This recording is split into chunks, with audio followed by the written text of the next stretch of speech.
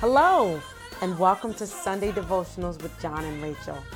We're so honored to have you join us as we explore God's truths and get to know Him in a more authentic and intimate way. As we go through life, many of us have questions, concerns, and issues that may hinder us from fully embracing who God is and who He's called us to be.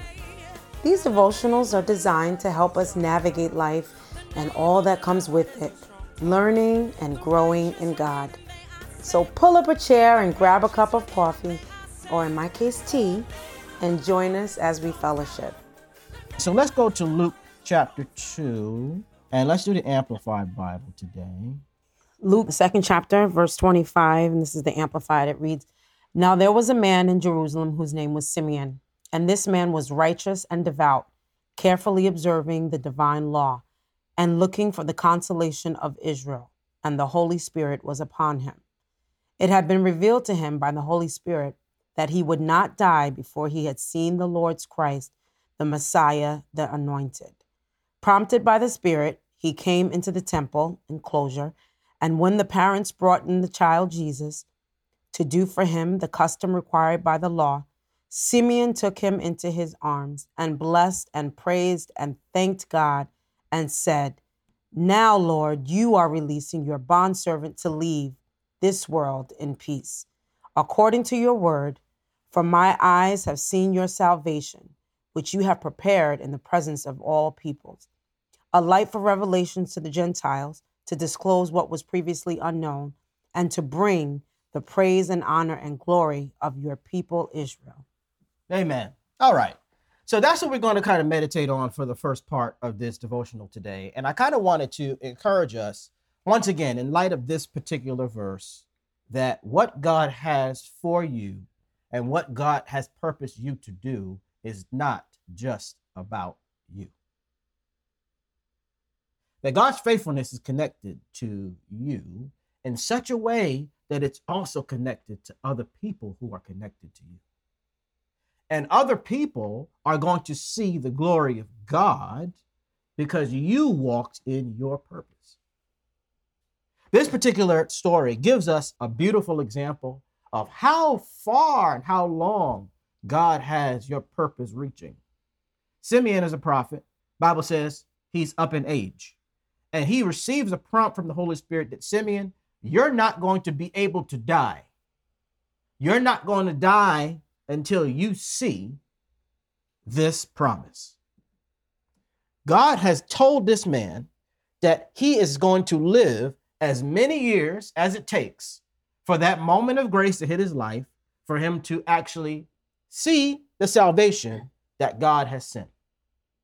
Now that jumped off the page for me because I often think about the way we look at our lives.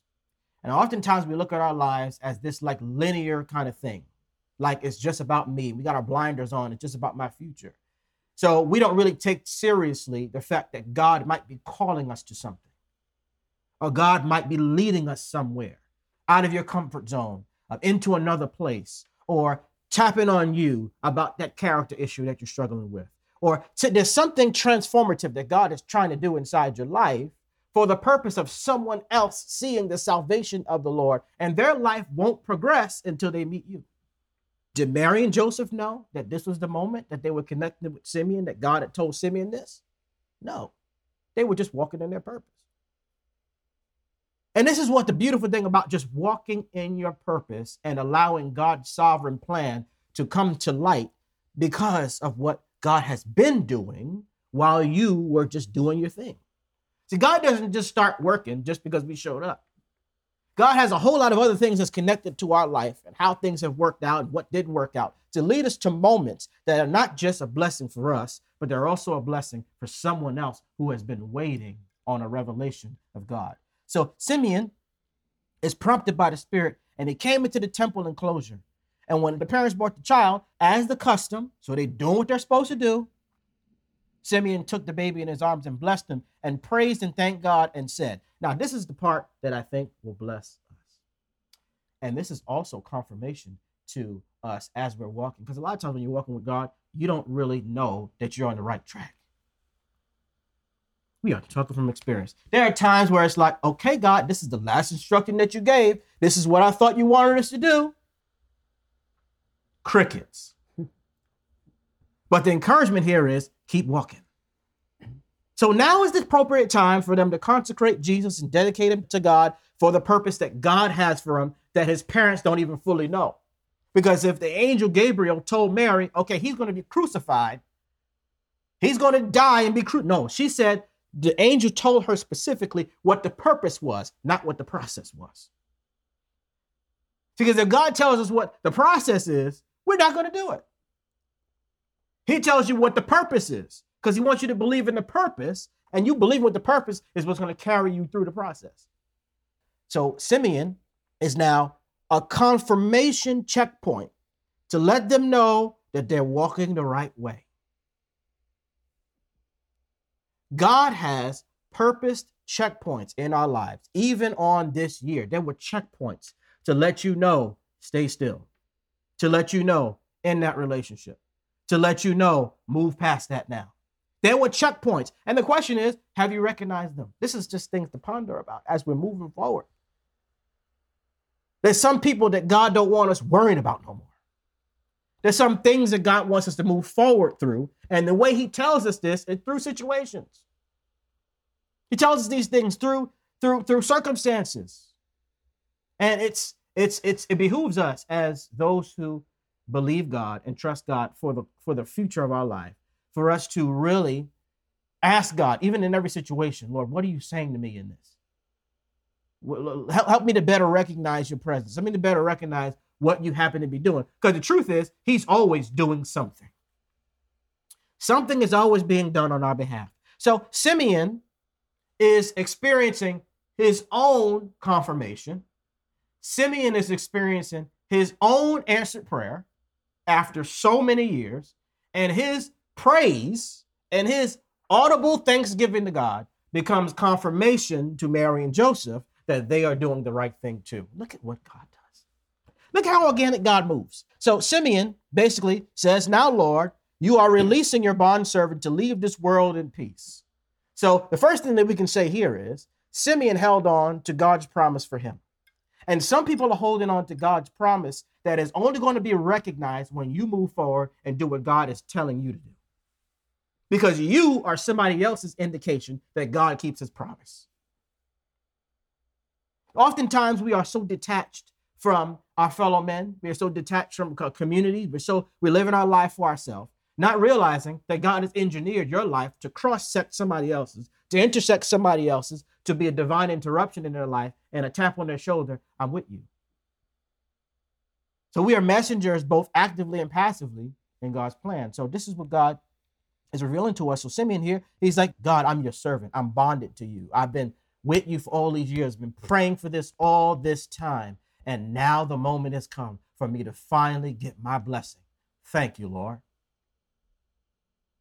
And now he says, according to your word, my eye has seen your salvation. So now what you have promised me, Lord, is a reality because this baby showed up today. I hope we're catching this, that you are somebody's miracle, that you showing up at the time that you show up, that you being where you're supposed to be, that you walking forward and moving forward organically with God is someone else's answered prayer. So my eyes can see the salvation. This ain't it's moved from prayer. It's moved from this hope to now, man, this child is in my hand. Think about that. The many times we pray for stuff and the realization and manifestation of those things seem like it eluded us. But I think God wants us to look at things a different way outside of the material stuff. He wants us to look at it like, you are the blessing. What you can do, what you bring to the table, what God has anointed you to do and gifted you to do, that is the miracle for somebody else. The purpose that God has for us is greater than us.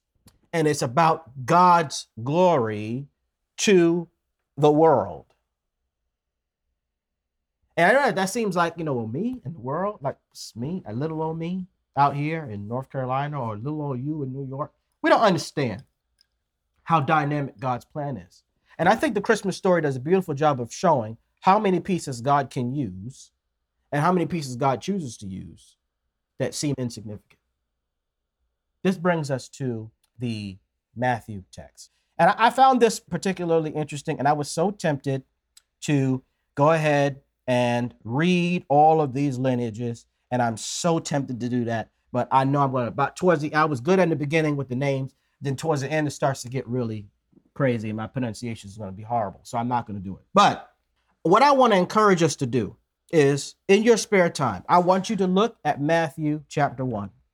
Okay. And the first verse says, the record of the genealogy of Jesus the Messiah, the son, descendant of David, the son, descendant of Abraham. And it goes down all the way to his parents. So where does your purpose in God start? Where did God start thinking about you? And why did God choose 2022 for you to be sitting here in this moment right now? And what does God have planned for your future? That's something to think about. And how many people were involved in you coming to be who you are, coming to know what you know that you have never met and that you will never know? When you think about God's plan and God's purpose for your life, we must also take into consideration the unknownness of that purpose and how many other people were involved generations ago in the line that you're in to get you here for a specific purpose. When you think about the Christmas story, you think about Jesus, Jesus had to come from a certain lineage because God promised it that way. So how you came to be was on purpose. I know some of us, it's not comfortable. I mean, this year, like I've been saying, babe, I've been really reflecting on just my life, and just the revelation of my life this year has been unbelievable. And I think even that has caused me to really think about what God does that seems like it's erratic and random and doesn't make sense. But yet God knows what he's doing, even to the point of DNA, even to the point of what bloodline you have running through your veins for whatever purpose he has, for what culture you are, for what gender you are, for who you are. God has connected his glory to who he has caused you to come through. We that grew up in church, it's not very often that you hear people preach from texts that is from King James Version, that this person begat this person, and that person begat that person, and that person begat that person. There are whole sections throughout the Bible that most people skip over because not only because we can't pronounce the names, but because these all begattings, we don't know who these people are. So you know what? Why don't we think about it from the point of view of our ignorance? Let's use that to our advantage. Let's use the fact that we are not historians and we don't know all these people. We know what begat means. Begat means you had this person, right? So we know that. But before the begat and after the begat, we don't know who some of these people are. So let's play on our ignorance and say, you know what? I don't know them. Because there is glory in the fact that you don't know them. Because that points to the fact that you don't have all the knowledge as to what God is going to do in your future, because you can't even tell every single ancestor that you ever had. That God foreknew and had you in mind when he made them. This is mind blowing. So as we were reading, and I was reading through it, and I'm like, okay, Tamar, okay. All right, Abraham. Oh, I know him. Isaac. Okay, good. Judah. Yeah. Boaz. Okay. And then there was some verses that popped up, like verse 6. Jesse was the father of David the king. Oh, I know David the king. Okay. So eventually there's going to be a connection that I'll be able to draw that this is my line. And that my line is connected to something that is glorious. So this is encouragement for all of us who say, oh, my family line is jacked up. And I'm coming from a family line of alcoholics or abusers or whatever it is. There's going to be somebody in that line that God has put his glory on that you can trace back to God's involvement in your future.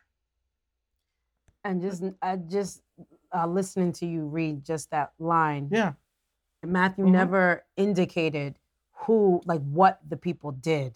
He just indicated who they were until there was somebody worth noting So it's almost like God is saying, I won't disclose everything you came from. I'll let everybody know the line, but they don't have to know what this person did, what that person did, so good. what happened with here over here. It didn't say you came from this person, a liar, or that person. It just says you came from this person.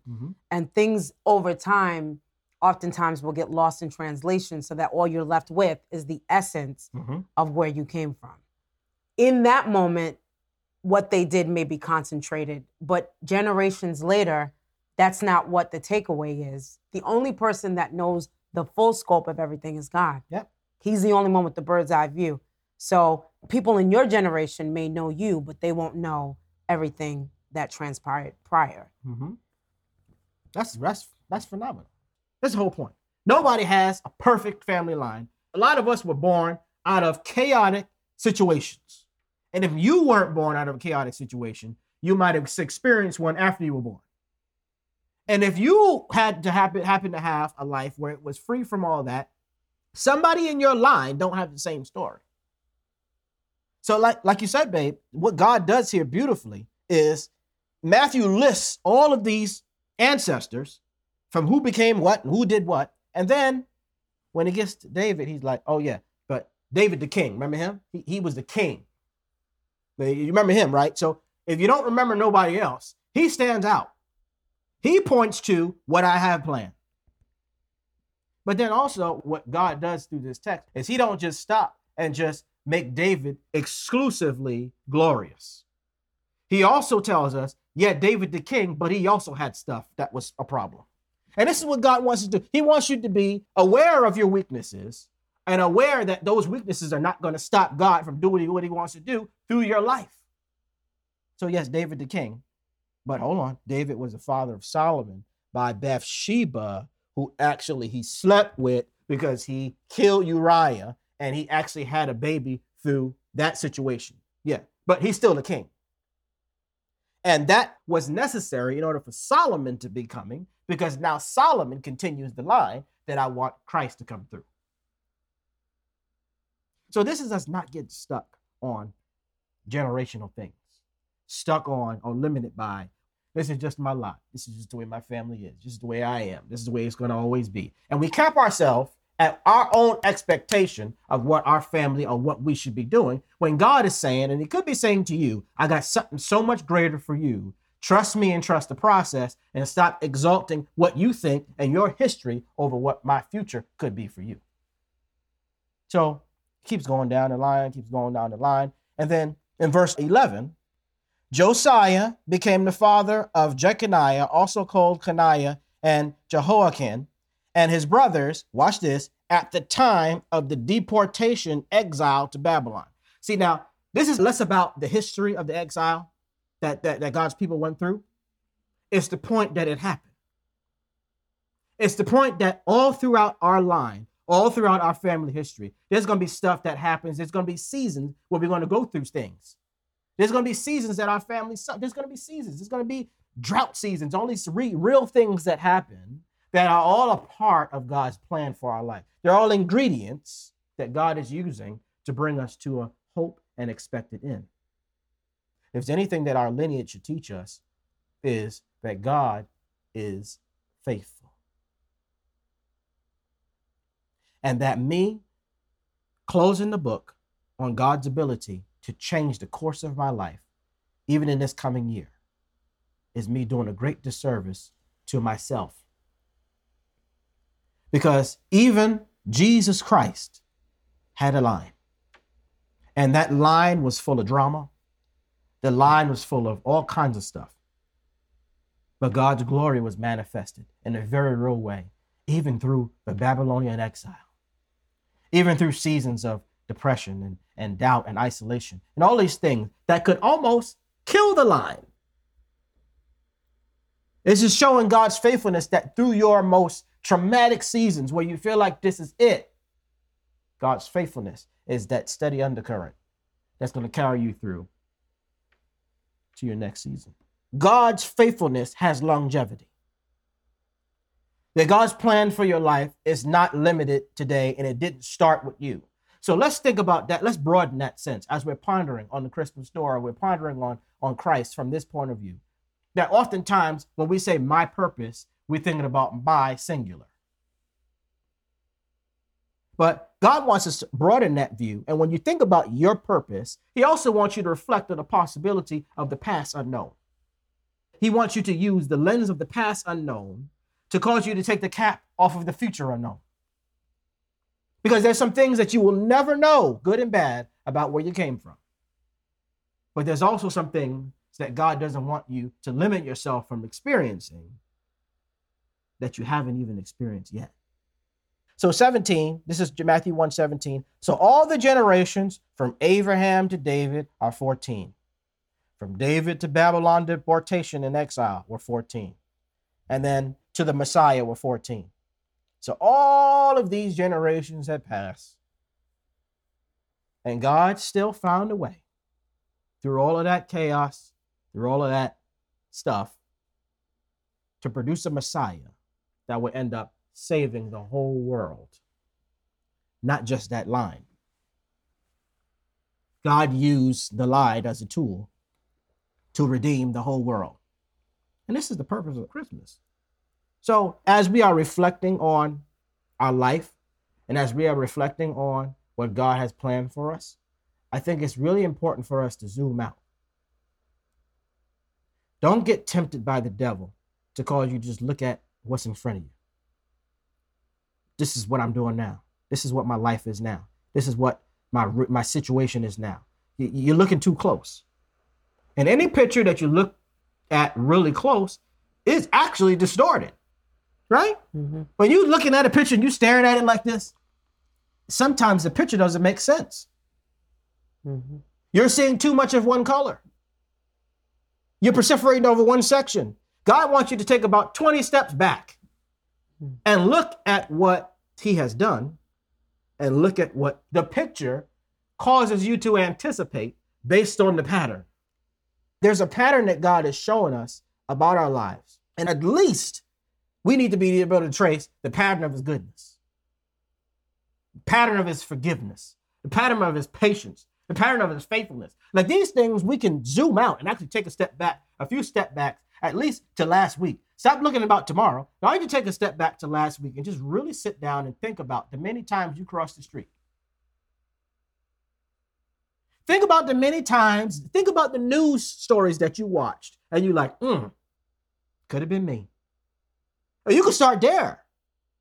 Think about how many breaths you took since we started this devotional today. Do you even know? You can count them.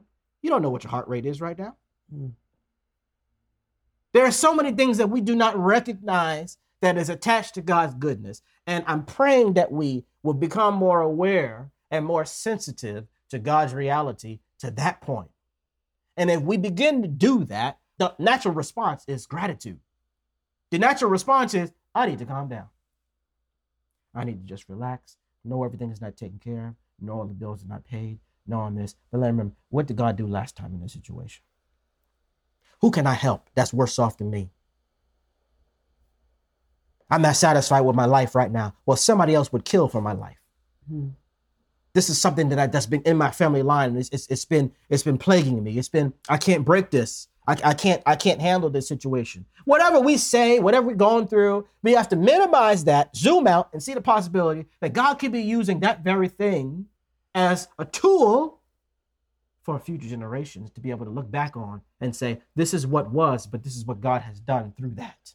Recognizing it's not about us. It's not about me.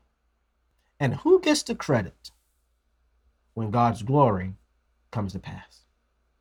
Guess what happens? Notice what happens. God gets the glory, and the people that were instrumental along the way get some credit too. God is challenging us in the area of our ponderings. And either you're going to be pondering about something, or you're going to be worried about something. God wants you to be aware of what he's doing. And maybe you're not aware of what he's doing specifically, but being aware of what he's doing also includes making yourself more aware of what you don't see anymore. And even more aware of what he's done.